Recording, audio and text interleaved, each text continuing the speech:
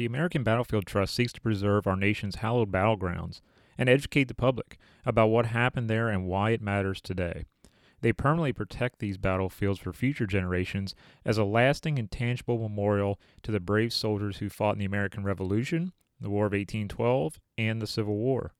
You can help save battlefield land today by visiting battlefields.org.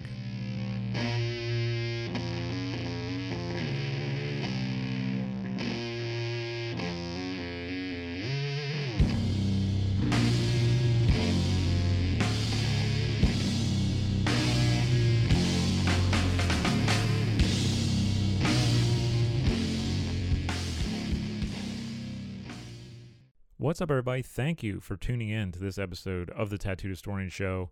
My name is John. I am the Tattooed Historian, and I'm really glad to see this podcast keeping on. You know, I'm really enjoying this. I'm enjoying having the interviews and bringing you some of the stuff we've done from live events and some of my commentary on the history field. It's been a great time so far. Hope you've been enjoying the new season of it. We're getting on a roll. I have a lot more scheduled, a lot more coming up. In fact, I'm going to be doing some international stuff, which you're going to really be enjoying, international outreach here. So that's going to be fantastic in the future. But this week I wanted to give you something that's really cool, which was the talk last week from the Tattooed Historian Presents, which we do live at the Gary Owen Irish Pub in Gettysburg, Pennsylvania, once per month. This time I had my good friend Matt Borders on there. Matt co-authored a book with Joseph Stahl, which is entitled Faces of Union Soldiers at Antietam, which is the battle in the Civil War that was September 17th, 1862. What these guys did is they got together and they pulled original images, found documentation on each of the Federal soldiers that they had located, and they put it in book form. And I must say, this is an awesome book. Matt graciously gave me a copy of the book. He signed it for me, which I'm very thankful for. And I've been enjoying it a lot. In fact, I'm probably going to do a book review on it here in the near future. It's just a really great book, nice soft cover book. You can carry it around the battlefield. If you ever get to Antietam, you can put it on your coffee table and enjoy it if you're a Civil War nerd. Great book. I really enjoy it. And Matt came by and he talked about these Federal troops at Antietam. Now, he didn't go through every one of them in the book, obviously, because you got to let some of it for the people to find out on their own. But he did bring photos to showcase to the audience live there at the event. Now, if you want to see the photos, we tried to put them up on the live stream as best as we could so you could see them as we went through. Obviously, you're not going to be able to see them on the podcast. But the reason why I wanted to put this in podcast format was because a lot of good information came out of this as far as where troops were on the battlefield, what they may have experienced during the Battle of Antietam. And I think it's really important to get this information across in a friction-free way where you can get it in any format that you so desire, whether it's a video or audio. So here we are, putting it in audio format. And I do want to say that Matt is one of the most humble historians I ever met, meaning he doesn't toot his own horn, let's say. He's not out there, with an ego or anything like that, which is so refreshing in the history field. Far too often someone writes a book and then they pat themselves on the back until their back is sore. Matt's not like that. Matt's a really down-to-earth, really great guy. You'll find him as a seasonal ranger at Monocacy National Battlefield down in Maryland, and I'm really happy to call him a friend, and he's a great colleague in the field. And so I want to give you this audio from the video that we produced from the Tattooed Historian Presents. Get a little feel of the Battle of Antietam through the eyes of the Federal soldiers. And once again, you can go on Amazon and find his book that he co-authored with Joseph Stahl entitled Faces of Union Soldiers at Antietam. So without further ado, guys, here's my good friend Matt Borders.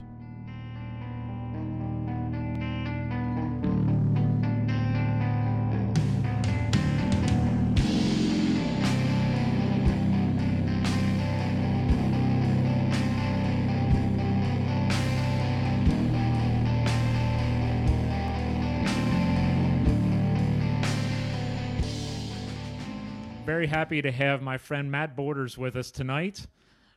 Matt brought copies of his new book that he's co-authored, and you remember me saying about this online, Faces of Union Soldiers at Antietam, so you can tell what we're going to talk about tonight.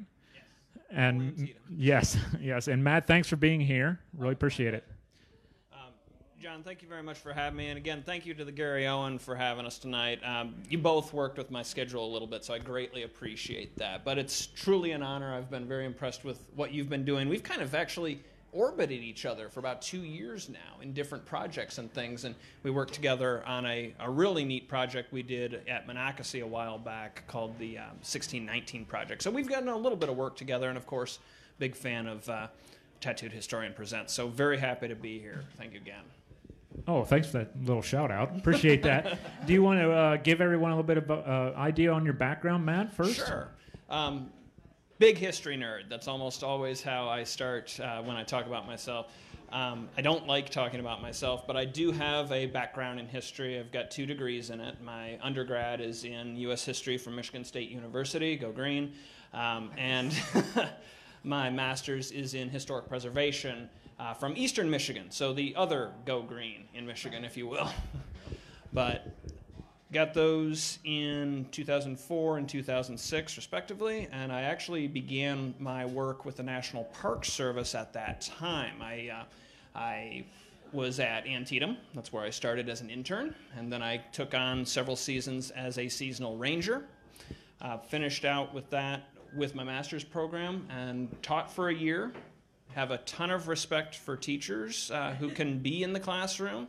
I did a little bit of K through 12 and a little bit of community college, and it kicked my teeth in. And then I was fortunate enough to get picked up by Park Service in the American Battlefield Protection Program, and so my wife and I moved from Michigan down to Frederick, Maryland, and I commuted to Washington for 6 years. Wow. Yeah. It was a long haul. Great job. I got to actually survey over 100 different American Civil War battlefields across the country, from the Deep South to the American Southwest, even out to several massacre sites, tragically, but still very interesting things.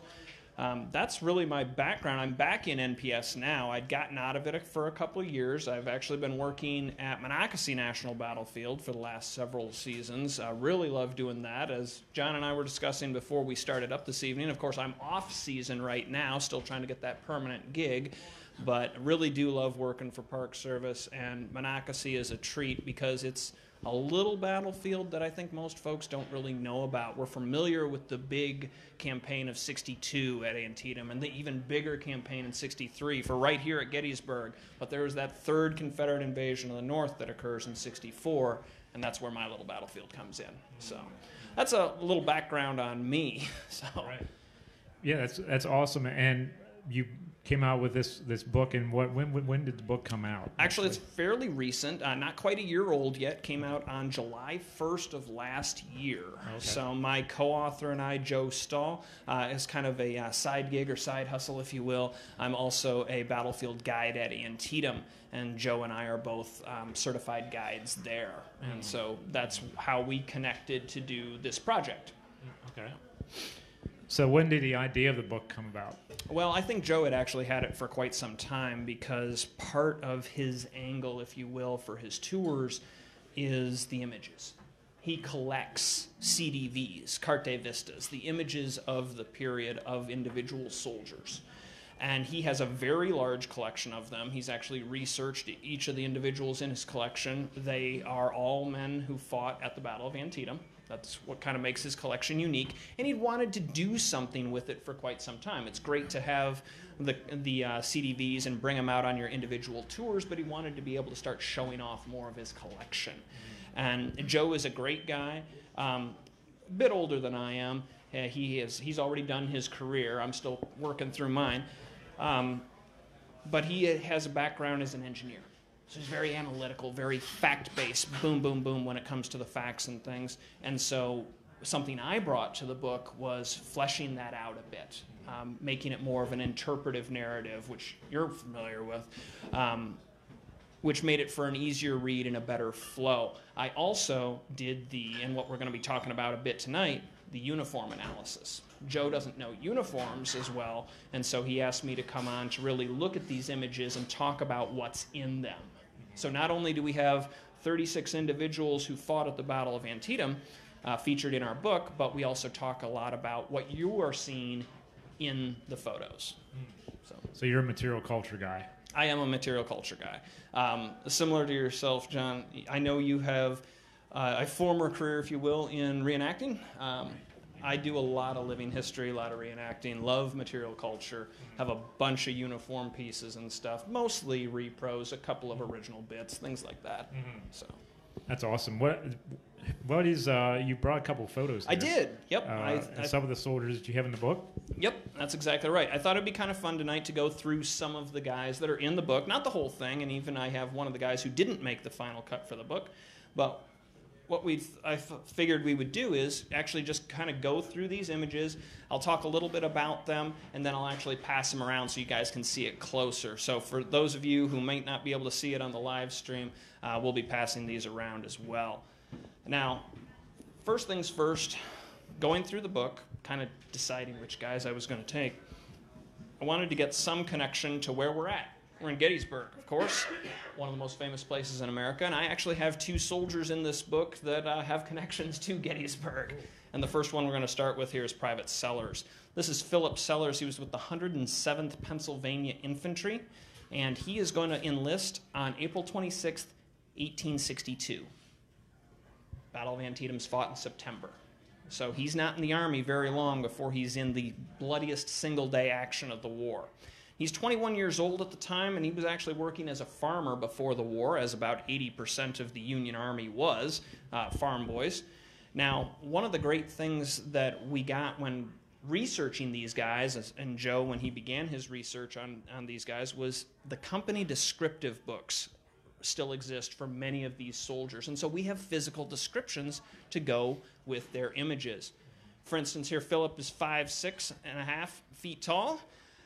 Light complexion, light eyes, and he was born in Center County, Pennsylvania, so up there by State College, for those of you who know Pennsylvania. Now, he's going to be part of Abram Durier's brigade. That means he's First Corps. And what does that mean for First Corps at Antietam? He's fighting in the northern end of the field, up by the cornfield in the East Woods. And in fact, the 107th here is going to be on the northern edge of the East Woods, where they are going to take a bit of a pounding. They're actually going to go in with 190 men, and they're going to sustain about 34% casualties. So they get whacked pretty good, unfortunately, at Antietam. Now, Philip is not one of those casualties. He's going to make it through the battle unscathed. However, 10 months later, he's here.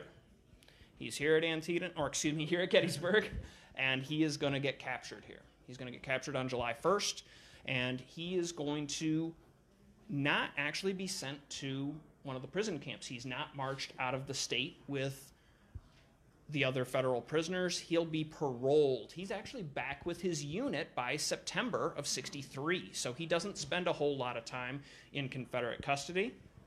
Now, he would be wounded in the war. He's going to be wounded at Reams Station, part of the fighting outside of Petersburg in '64, and then he'll actually be hit in the left thigh, and that's going to put him out of action for the war. He'll be in the hospital pretty much for the rest of the conflict before he is released. Now, he's going to move west after the Civil War. He's actually going to wind up in Kansas, and he will pass away there in 1909. Now, this photograph was actually taken by J.P. Brooks. That's in Bristol, Pennsylvania. And this is probably taken while he is on detail to the hospital. Okay? He actually wrote on the original photograph some details about himself on the back of it, and then he wrote specifically that it was taken at Whitehall, or that's where he was at the time, which was a major hospital site here in Pennsylvania.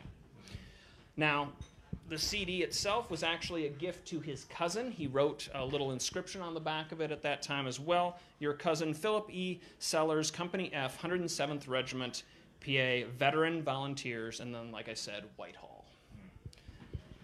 So that's Philip Sellers. I'm going to talk a little bit about his uniform, and then I'll pass this around so you guys can get a better look. John, you tell me, what's the dominating feature on this uniform here? Definitely the overcoat. Exactly, that overcoat, known as a great coat, light blue in color, and it's in really, really good shape. Okay, as you probably recall, John, there would have been issued one of these. Okay, unlike other parts of the uniform where you get additional pieces every few years, you get one great coat for your enlistment. And this is in super good shape, so I believe this is probably either a new piece that he got for the image or maybe even a prop that may have been at the photography studio, which they did do during the time. Now, beyond that, we do have, of course, the light blue pants just peeking out there and what look to be boots here at the bottom. Now, I apologize for the cutoff, kind of blowing up the image, cut the feet off, but he's actually not wearing boots. And we talk about this a little bit in the book, the amount of details you can see on these old photographs when you look at him closely. He's actually wearing gaiters, and you can see the edges of his shoes when you look at it closely. So I'm going to pass Phil Sellers around so you guys can get a closer look at him. And we can talk about some of the other guys, too. Yeah, well, I want to also touch on the fact that you're a guide at Antietam. Why is Antietam so important to the war effort, the war itself? Well, to the war itself? Yeah, in your opinion. In my opinion and the opinion of my fellow guides, and I'm going to get in trouble for saying this here in Gettysburg, but it's the turning point of the war, at least here in the East. And it is the fight that is going to change this war from a war for the preservation of the Union as it was, all previous institutions intact, to changing this war to a Union forever changed. It will bring in this moralistic issue of the destruction of slavery as a federal war aim. That is why Antietam is so important. It begins to change, like I said, the entire course of the war and direction of the war for the Union. Now, of course, I've got that long relationship with Antietam, and that's really why I locked onto it for the book. And that'd be a really interesting aspect to think about while you read through the book, is these men who served at Antietam on the federal side, their mentality afterwards as far as that idea of freedom. Right. And actually we touch on that a little bit because some of these guys, we have writings and things that kind of imply what their thinking is. The gentlemen we're going to be looking at today are almost all from Pennsylvania and Massachusetts, but I have a wide variety of states in the book. And as I'm sure most everybody here is aware, the New England states tend to be a bit more pro this idea of doing away with slavery. The western states, the midwestern states, not really on their radar as much, at least initially. And we do see that in some of these guys' writings. That's great. Who's next on our list here? Well, he's my guy who has another Gettysburg connection, actually. This is Captain Samuel Schwenk. Now, Schwenk is with the 50th Pennsylvania Infantry, and we started at the northern end of the field with the 1st Corps. We're going to go all the way down to the bottom of the battlefield now at Antietam with Wilcox's division of the Union 9th Corps. So they're going to be fighting in the southern end of the field, Burnside Bridge, and then the final attack area. Okay, that's what this guy is doing. Now, the 50th PA here, it's got 370 officers and men when it goes into action. So a little larger than the average regiment at Antietam. Most regiments are between 250 and 300 men at Antietam, so a little bit bigger. In this case, they're going to sustain 57 casualties. Not unit breaking, but still a good number of casualties. And they're going to be fighting in the area on the long slope rolling up from the Antietam Creek, moving towards what is today Antietam National Cemetery. So if you folks go and visit the battlefield of Antietam, you can actually see the landscape, especially if you look off of the back wall of the National Cemetery. That long slope leading up to the top of the hill is where the 50th PA was. Now, they're going to be under the command of Benjamin Crisp's brigade, like I said, Wilcox's division. Captain Schwenk here also gets through the battle unscathed. We have a number of guys who are going to be wounded at the battle that we talk about in the book. A couple of them, unfortunately, do not make it through the fight, but these two gentlemen both did. Both of our guys from Pennsylvania get through the battle. He is not going to get through the war unscathed, however. Much like Sellers, he's going to be wounded later on, and he's going to be wounded on June 3rd, 1864 at Cold Harbor. So 50th Pennsylvania is at Cold Harbor. He's actually going to be hit in the back, so it's probably during the withdrawal from the fighting near the lines there, those terrible, terrible casualties that would occur at Cold Harbor. He's actually going to, like I said, be hit in the back, and he would be discharged for his wound on October 12th, 1864. So that wound will put him out of the war as well. Now, what's interesting about this guy is he's served his country. He's enlisted. He's bled for his country. He's made it out of the war alive, and he's going to re-enlist. And he's going to go right back into his same old regiment. He's going to go right back to the 50th Pennsylvania Infantry, which is something kind of rare. And he's actually going to become its major, and eventually its lieutenant colonel. So he'll be commanding the regiment by the end of the war. And this is one of the few guys in the book that makes general. Because after the war ends, he is going to be repeatedly breveted for his service during the war. So he's going to get these. And the United States military today has a wide variety of accommodations and medals that it gives to its soldiers and officers, but that didn't really exist during the American Civil War. Instead, what you got was brevets. Okay? That allowed you to move higher up on the payment scale. It also made your pension a little bit better when you got out. And so he keeps getting breveted after the war. And in 1867, he will be breveted a brigadier general for his services in the war. So he's going to do fairly well for himself. However, before they let him go, before he's able to get out of the Army, he's brought up on 3 separate charges right before he's let go. They all have to do with the loss of hoof stock. Horses, mules. There's a couple of different horses and a mule that are going to disappear, and supposedly he's either sent them home for his own personal use, or he has sold them away and then kept the money. And so the federal government wants to know what's going on with that hoof stock. What's interesting is, even though this is all detailed in his records, there's nothing in his records that actually comment about what happens to him. They apparently never actually did the court-martial or anything like that. They just brought him up on the charges and then apparently let it go.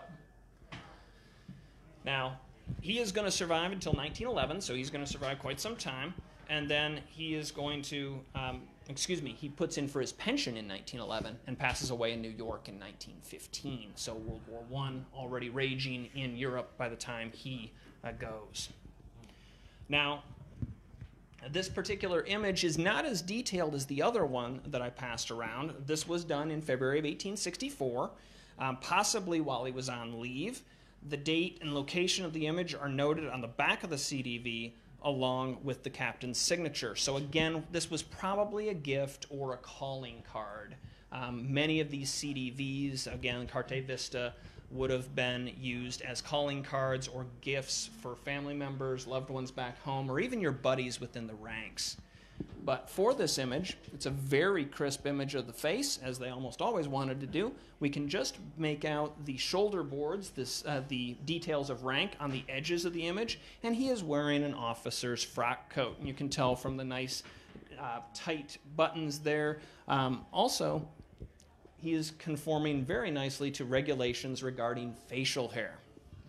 Now, John, you've got a great World War I look, very clean shaven, right? Yes. Now, thank you. No problem. During the American Civil War, there's actually no regulations regarding to mustache or beard beyond keep it trimmed and keep it straight, basically. Okay, so he's got his hair all nice and straightened and combed, and then of course he's got a nice trimmed beard, and he might even have a little pomade or something in that hair too. It's kind of glowing a little bit. Yeah, he's got some style in that hair. Yeah, that's awesome. That's great. On when you take people on tours of the battlefield, Matt, what's your favorite part of the battlefield to take people on? My favorite part of the battlefield is the northern end, specifically the area of the East Woods, the cornfield, and the West Woods. That is the bloodiest part of the battlefield. It is the most confusing part of the battlefield. We have a lot of ebb and flow, as you know. 3 major Union attacks crisscross that part of the battlefield.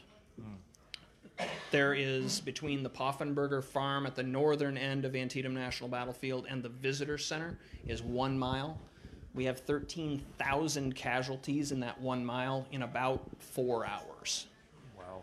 So that's over half of the casualties at Antietam occur in this 1 mile in the first 4 hours of fighting. And it's extremely difficult for, I think, many of the guests to wrap their head around. And I love trying to lay that out to folks and breaking it down into chunks that are easier to understand and allowing them to ask some questions and things too to, again, help them understand it.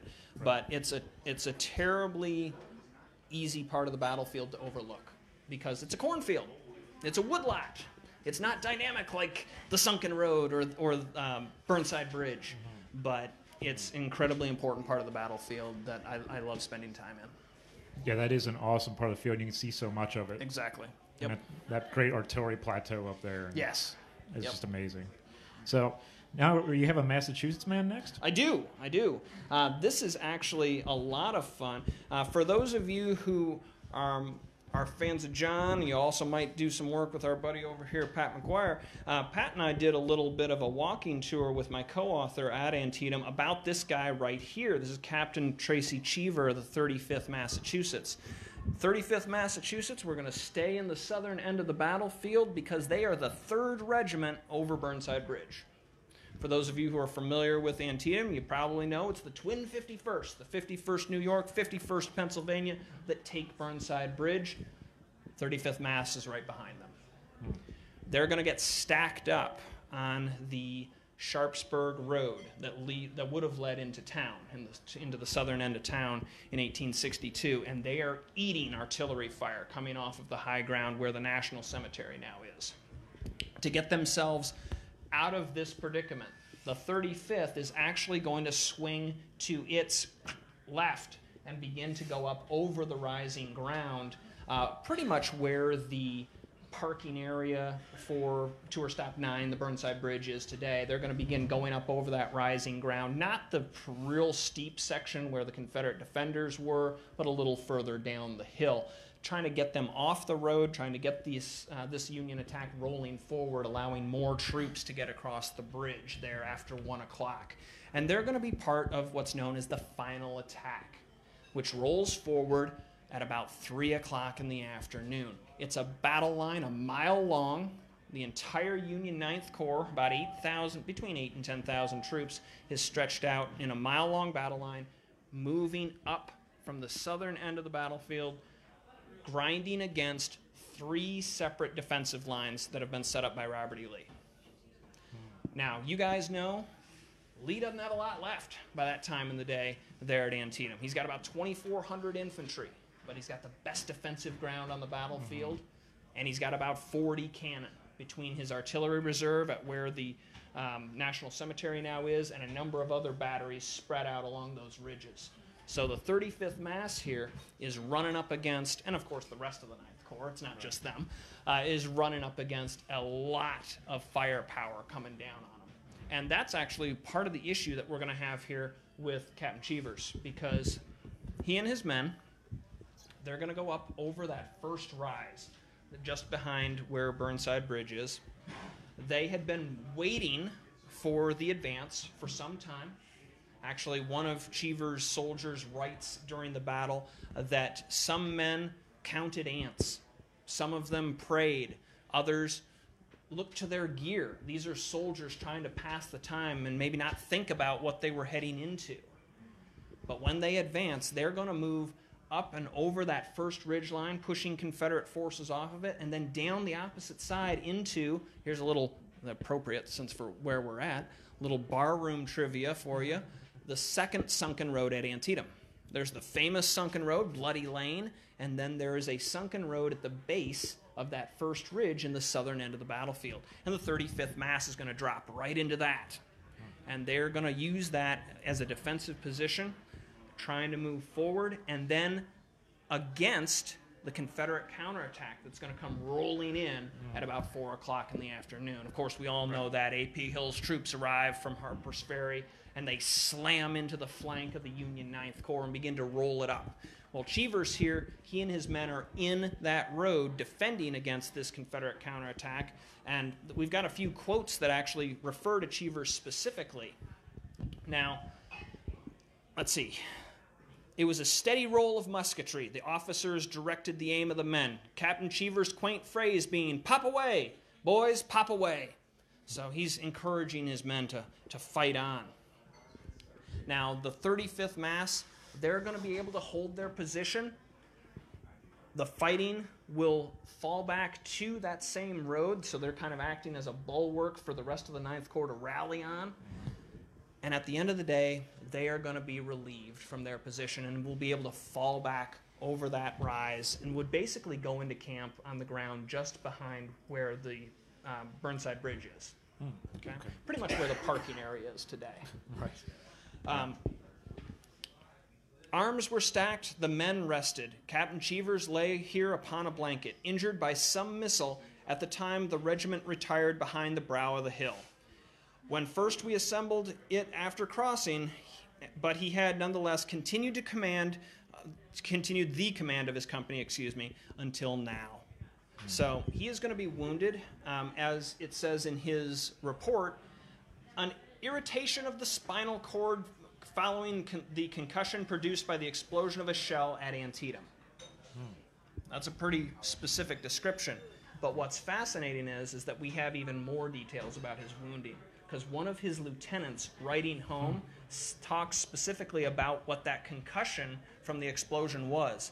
It hit the fence and sent a fence rail flying, and it smashed him in the back. Oh. Yeah. So that is going to be a significant wound. He will actually try to stay with his command. He will stay with his command until December 9th, 1862, just before Fredericksburg. But by that time, between the campaigning and the ever-increasing cold, it's too much for him, and he is actually going to go into the hospital at that point.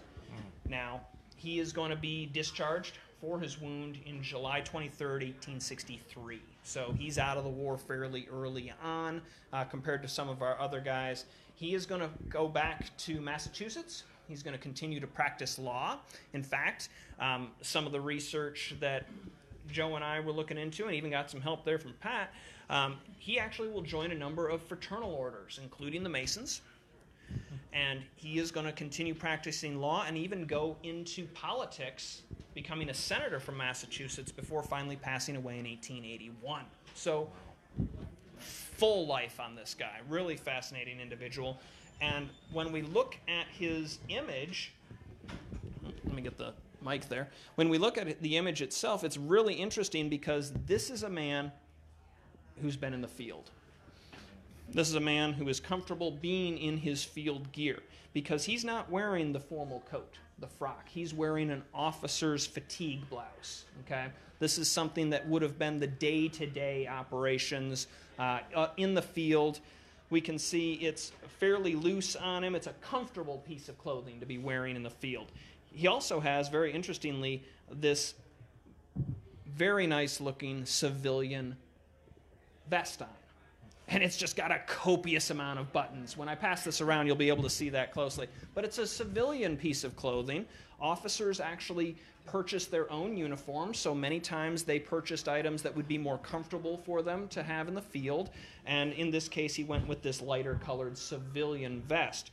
And you can see that the coat's open, but he's still got the vest there, so he's all properly clothed and everything. One of the items that was particularly interesting about Captain Cheever here is that when we pass it around, let me see if I can find it, there it is on his chest, there's some sort of fob. He's got what looks to be a little watch chain, but there's some sort of fob there on his chest, and we're still trying to identify it, but we think it's probably some sort of fraternal order markings. Knights of Columbus, the Masons, something like that. Okay? He also has... John, what do you think that is there on the top of his cap? Wow, I can't even see what that is. I'm getting old, Matt. I don't see what this is. And it's What dim. is it? Now, at first glance, with it being at the top of the cap, most of us here would think Corps badge, of course. But he's out of the war before the Corps badges are issued. Right. It's a vent. It's a private purchase vent. These caps would have all sorts of different accessories and things they could get. He actually has a little brass vent that he's punched into the top of his hat and opened up in hopes of getting a little better airflow. But as you, me, and Pat know, with those forage caps flopping over, you're not getting a whole lot of airflow up there. No. So we're going to pass Captain Cheevers around. It's a great photo. Take a little time and check that out, too. That's a very cool touch on that hat. That's really neat. I think when you said about the cornfield, the northern end of the field at Antietam being, there's so much going on, it can be confusing and all that. I think for visitors, from the federal perspective, that southern end is confusing because you think, well, why does it take so long to get across this bridge? And why does it take so long to get up that ridge and all that? But, there are different factors, as you know, that go into that. Do you think that's one of the most confusing areas, too, for visitors where you're just like, well, why couldn't they just run across this? Just be done? I tell you what's great about the southern end of the battlefield is that there is this historic narrative that even began during the war years about how it should have been so easy. I know you had Dan on there this past summer, and he talked a little bit about that too.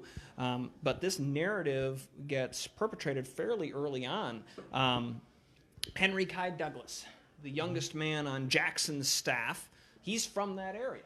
He's from right down the road. He grew up around Sharpsburg. He'd been on the Antietam before, and he has a scathing quote for Burnside that says, "Look at it, just look at it, a hop, skip, and a jump, and Burnside could have been across the Antietam." Well, it's not true. Okay? The Antietam Creek was anywhere from 3 to 4 feet deep at the time of the battle. We know this. Both sides comment on this. And the soldiers crossing it, they're wearing wool. So it's sucking up everything. It would have been very difficult for them to cross under fire. That's why this 10 to 12 foot wide bridge is so important. And Snavely's Ford, about a mile down, where they will cross 3,600 men with Isaac Rodman's division. So these two crossing points, very important. It takes time to get them across. This is the only crossing point that Lee decides to defend.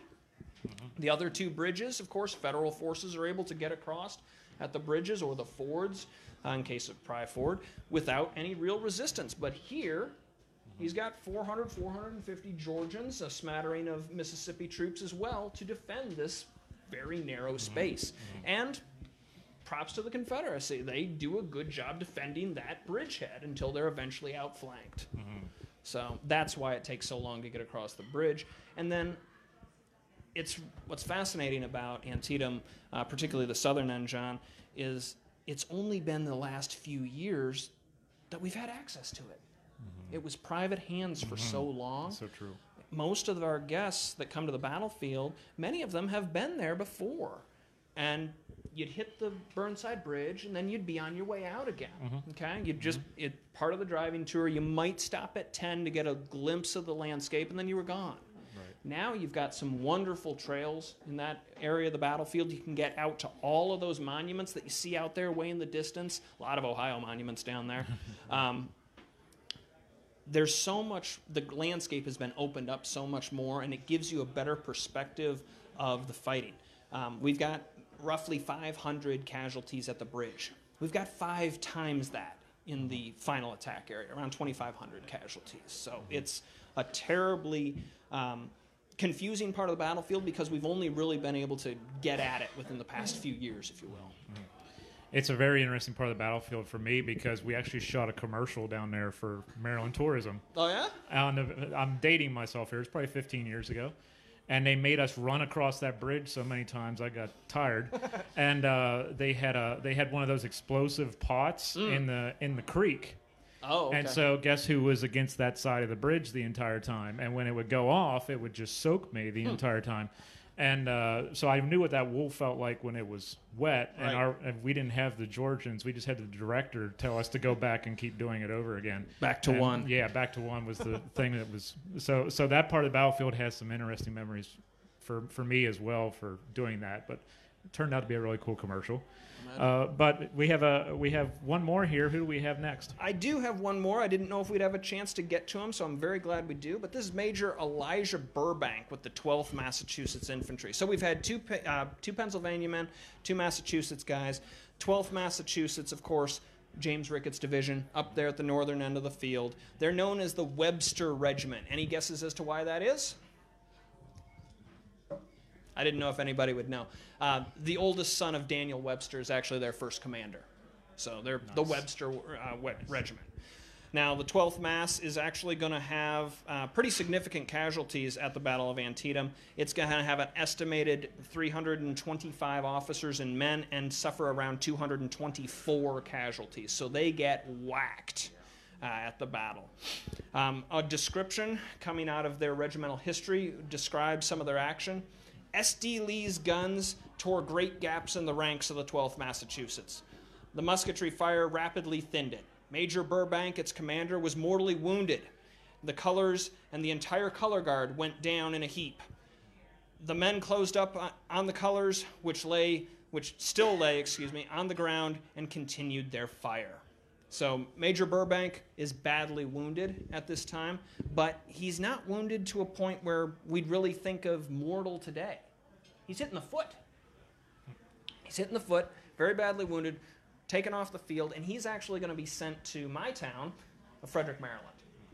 Now, as you know, as many of us know, Frederick, Maryland is a major hospital town in the American Civil War. It's got at least a dozen hospitals in it during the Maryland campaign and the months following it.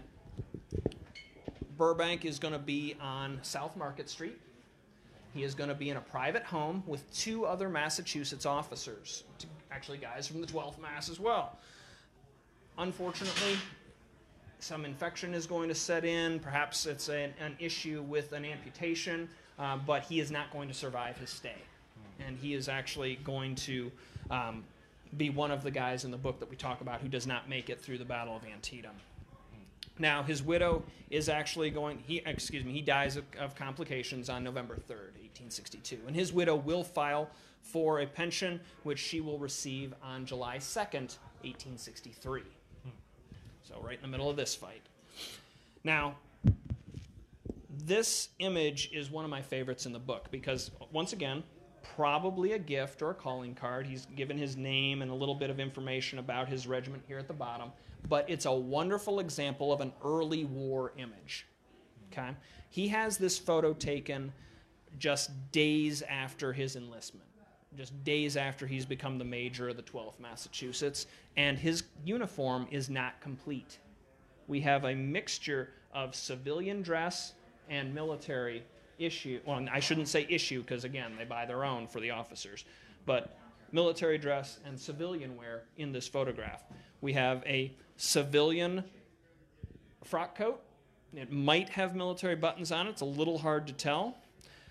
Probably a military vest. He definitely has a beautiful kepi there that he's holding in his hand, and then he also has what are probably officers' dark blue pants. So again, this is a very interesting image, a lot going on there, so take a look at that when it comes around. Yeah, absolutely. That is an awesome kepi, by the way. That was very dapper. Oh, yes. How long did it take to do the book as a whole? Actually, the book itself didn't take terribly long. It took us about a year to get it all together. Again, Joe had done a lot of the preliminary research, and so it was fleshing that out and kind of making everything flow. Mm-hmm. I tell you what took the longest was getting it published. Okay. Because we would put it out to a variety of different potential publishers, a lot of university presses. Joe went to his alma mater, I went to my alma mater, and we went to a number of other university presses that we knew had big Civil War writing programs. And we kept hearing the same thing. Great book, great topic, we love the idea, too expensive to produce because of all the images. Right. Fortunately, one of our colleagues, Kevin Pollock, actually, suggested the History Press.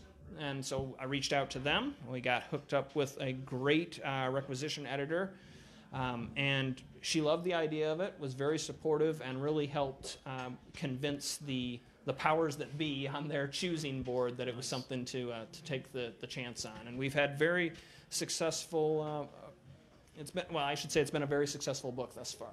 That's fantastic. Yeah. That's fantastic. Where can people get copies of the book?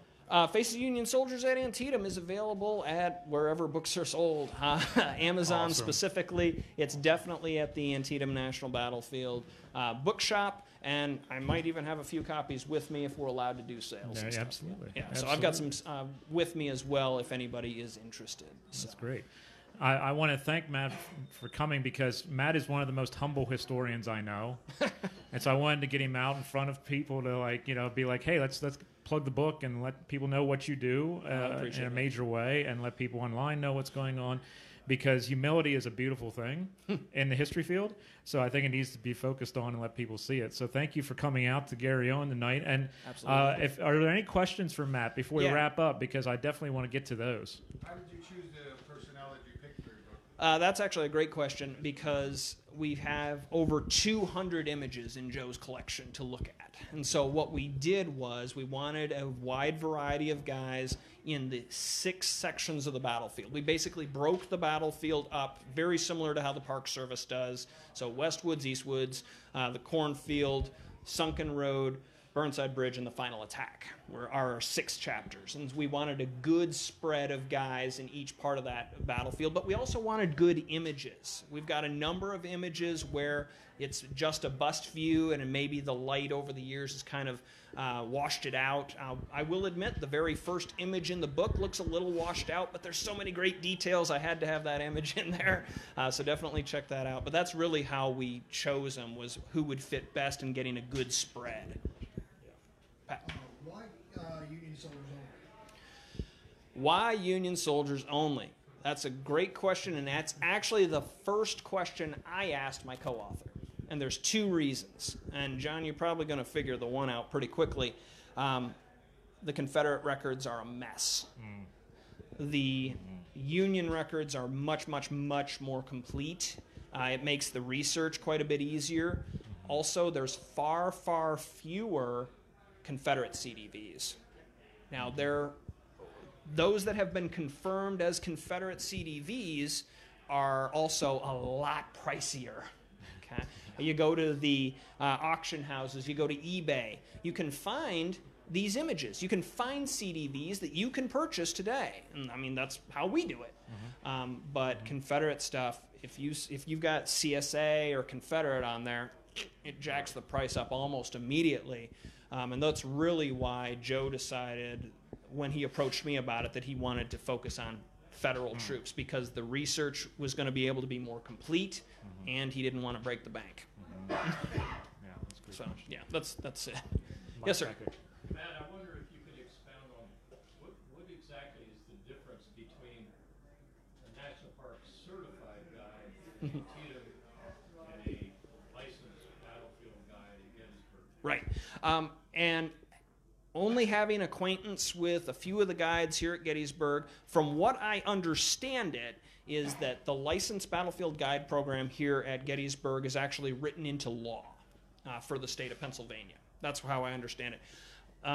The structure for the guide test at Gettysburg and Antietam is actually quite similar, in the sense that guides at both sites have to take rangers out on tour before they are licensed here or certified there. And because it's not written into any sort of formal law or structure, the Park Service refers to it as certified at Antietam. Okay, the guide program here at Gettysburg is actually older than the National Park Service. National Park Service 1916. The guide service here, I think, is the 1890s. Yeah, so it's older than the Park Service. So they've got a couple other accreditations and that sort of thing. Do the certified guides at Antietam pay a fee to the National Park, like the guides in Gettysburg do? Do you mean like an entrance fee, or a part of the cost of the tour? There's a license fee at Gettysburg where the guides pay a fee to the Gotcha. Department of Interior. Do you have to pay that fee to them? We do for the testing part, yes. Yeah. Not an annual license. Not that I'm aware of. At least they haven't told me I've been paying an annual. Maybe it's been coming out of He's not been paying his. Yeah. Oh, I'm sure. As far as I know, it's the testing stage is where they do the fees and such, but I don't recall if there's an annual for the Antietam certified guides. That's a great question. Yeah, it was. These are all great questions. I wish I would have thought of them. Any more questions before Liz? More of a comment than Yep. a question. The second guy, Mm-hmm. he looks like Leonardo DiCaprio. He does. On a chain. Yep. Yep. Wow. Not just me. Yeah, no, Okay. I was actually thinking about that today. Captain Schwank there with the 50th Pennsylvania does look a bit like Leonardo DiCaprio. That's exactly In right. Django Unchained, yes. Yep. Yes. Django Unchained, a great movie. Yes. Now, I know you said that those two guys specifically were veterans of this campaign, Mm-hmm. but I know that during the 50th anniversary, there was a bunch of guys from all the other campaigns that attended. Did any of the guys that were at Antietam end up living long enough to go to the reunion? Here or Yeah, at, in the 1930s. That's a good question. None of the guys we talked about tonight did. Some of the guys in the book will live well into the 20th century, but I don't think I have anybody beyond 1924. I've got a number of, like I said, a number of long-lived individuals, but I don't think any of these guys, at least not in the records and writings we've been able to find, wandered up here for the 50th of Gettysburg. One of the things that I did forget to mention, and thank you for mentioning Schwank, because he's the guy who's got another connection to Gettysburg, because his regiment, the 50th Pennsylvania, comes up here to represent all Union infantry right at the end of the war when they're laying one of the original monuments here at the battlefield. So it's his regiment that is representing Union infantry as a whole. That, and I forgot to mention that. So thank you for mentioning him. Well, thank you, Matt, for coming out this evening and being Absolutely, part sir. of this. Really appreciate it, my friend. Pleasure. Give it up.